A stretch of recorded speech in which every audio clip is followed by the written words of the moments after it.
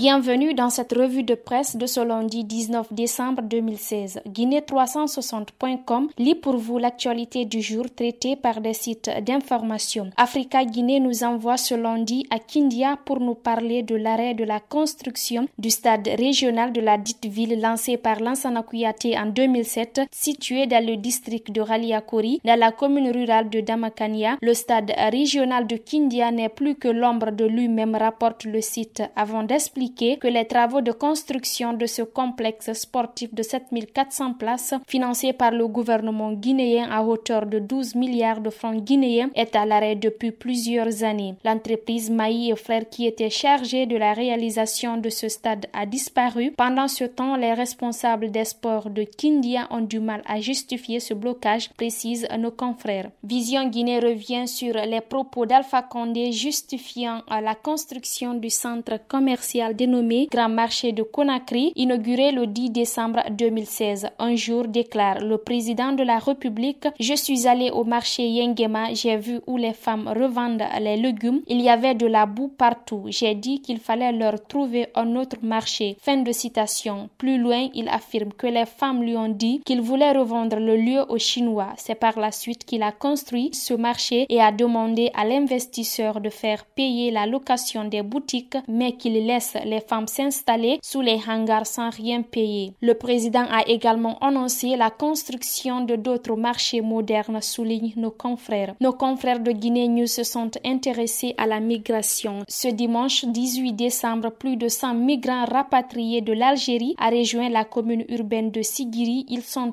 pour la plupart des jeunes âgés de 17 à 30 ans, souligne-t-il. Arrêtés par les autorités algériennes depuis le 1er décembre, ils accusent le gouvernement de n'avoir rien fait en leur faveur. Parlons foot à présent, c'est au stade du 28 septembre que nous amène d'abord le site d'information foot 224 pour la première journée de Ligue 1 qui a pris fin ce dimanche à Conakry. Le Satellite FC, qui a croisé le fer avec Renaissance FC, s'est imposé 1-0 au stade du 28 septembre. Le club de Ratoma a réussi sa première sortie de la saison. Quant à Renaissance FC, qui disputait son premier match en Ligue 1 depuis la création du club, est passé tout près de l'ouverture du score juste après la fin du premier quart d'heure. Le 22 décembre 2016, le Satellite FC va affronter l'AS Kaloum au stade de la mission de Kaloum et Renaissance sera avec le club industriel de Kamsar au stade du 28 septembre de Conakry, conclut nos confrères. Je vous retrouve demain mardi pour un autre tour de l'actualité guinéenne. Portez-vous bien où que vous soyez. Au revoir.